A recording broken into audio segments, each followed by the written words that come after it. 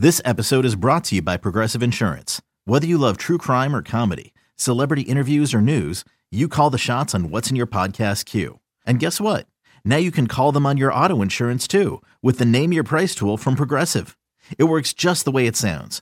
You tell Progressive how much you want to pay for car insurance, and they'll show you coverage options that fit your budget.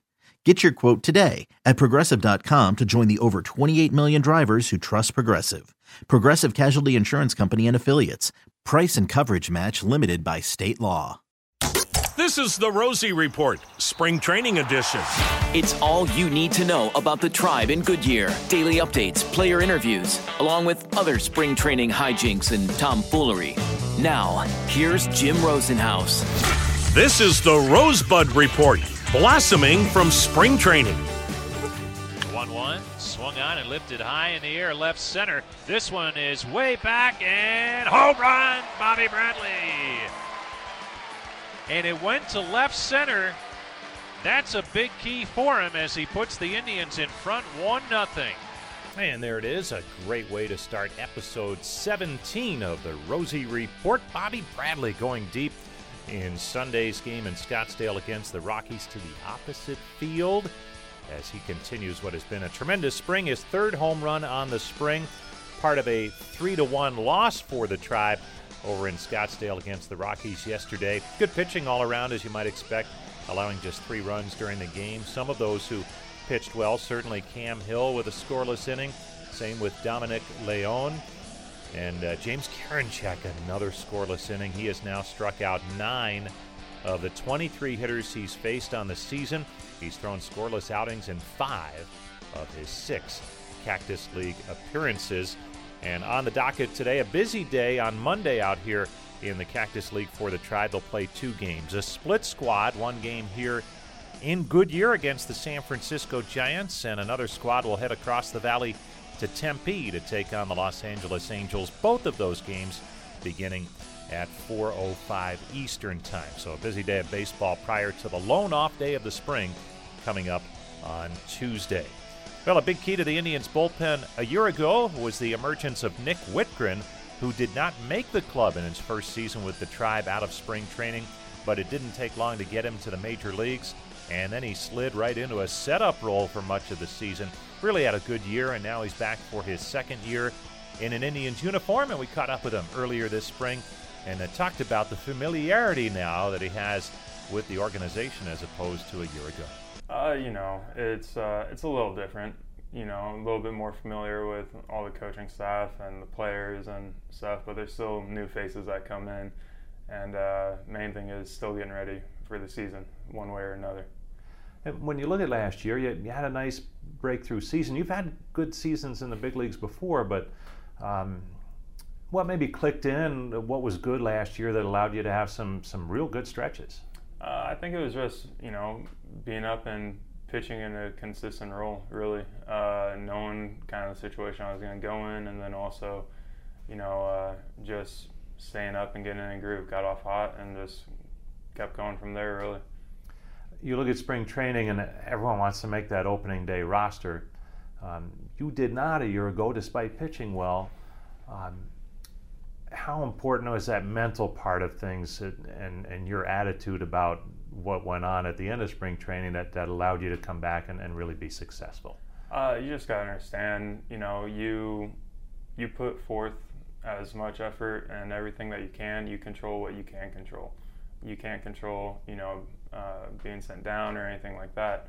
So when it does happen, just know, go down there, do your work, keep throwing the ball well, and taking the ball every day and be a professional about it. And your time will come, really. Was there anything the coaching staff or Tito or the front office, the way they handled it, made it any easier, or is it still always a tough deal? I mean, it's still always a little gut punch, really, but honestly, they handled it really well. They just told me I was going down, and but at the end of the day, I knew, not every ball club, or I don't know if one ball club I've seen hasn't made a transaction in April, and I sure as heck no, I don't think, as far as I know, there's been a single bullpen that stayed with those 7 or 8 guys the whole entire year. So you know your things are gonna go. You expect to go up and down, and do that sort of deal. Like I said, it's just being mentally strong and being professional about it and being ready when your name's called.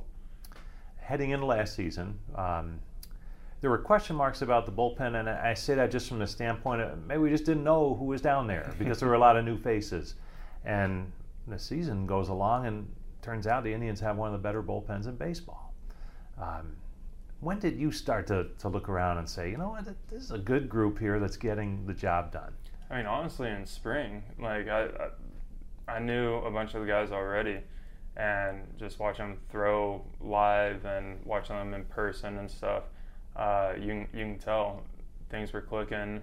We were feeling good, and then once when I got up, you know, in Detroit and everything, just the way everyone meshed together down in the bullpen and talked and kept it loose, and you know, but then also watched the game and made sure, hey, this guy's doing this right now and that guy's doing that.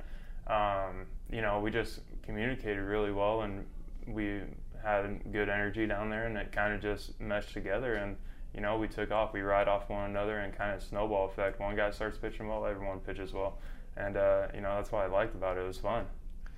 The games where the team has a lead late and it's set up nicely, and for a lot of the season it was you had the 8th inning and Brad Hand had the 9th, and those aren't easy, but it was set up and it worked well, and it seems like a well-oiled machine. Explain the days, though, where maybe a starter got hurt or had a short outing and the bullpen has to fill 8 innings or 7 2/3 out of the pen. What is that like down there for you guys? You know, basically everyone down there knows they're about to throw. So everyone's getting ready and getting hot, and we're trying to kind of anticipate, you know, oh, who's next? Who's coming up next? Are there 3 lefties coming up, or is it 3 righties coming up? And but everyone's ready.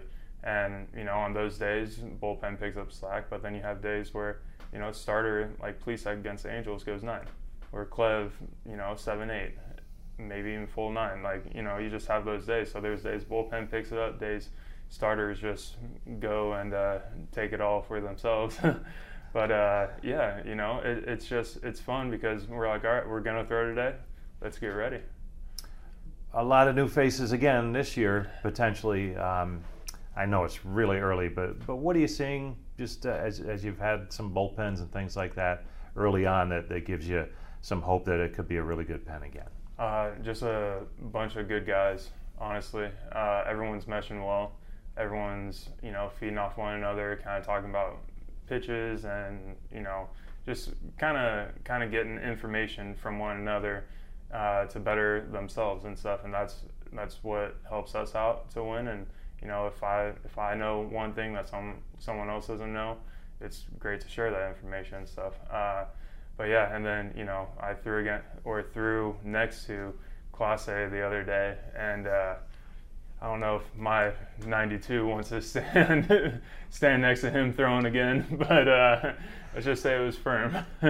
Can you go in and say, hey, I don't want to throw next to him next time? I'll scoot down the mound. So spring training, I always like to ask, some players love it, other players it's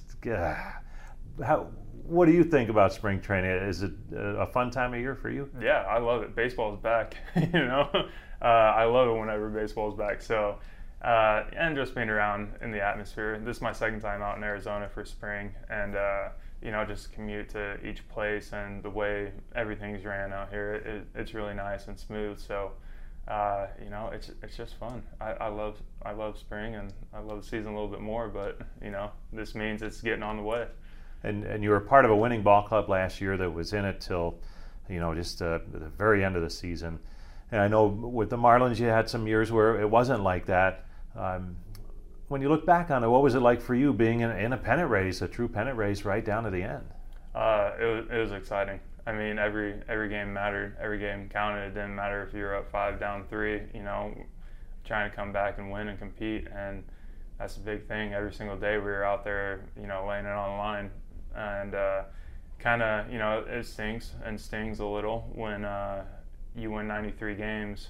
And the year before you won 91 and you're in playoffs, and now you win 93, you win 2 more, and you don't make it. It kind of puts a sting for the first like month of the off season, and then once when everything really kicks up and into gear, you kind of have like a little a little chip on your shoulder, go out and do a little bit better now this year and make sure you're in that playoff race. And for you, I think everybody's always trying to refine their game, looking for that edge. For pitchers, especially, maybe it's a new pitcher or using a certain pitch more. Any of that going on here this spring for you?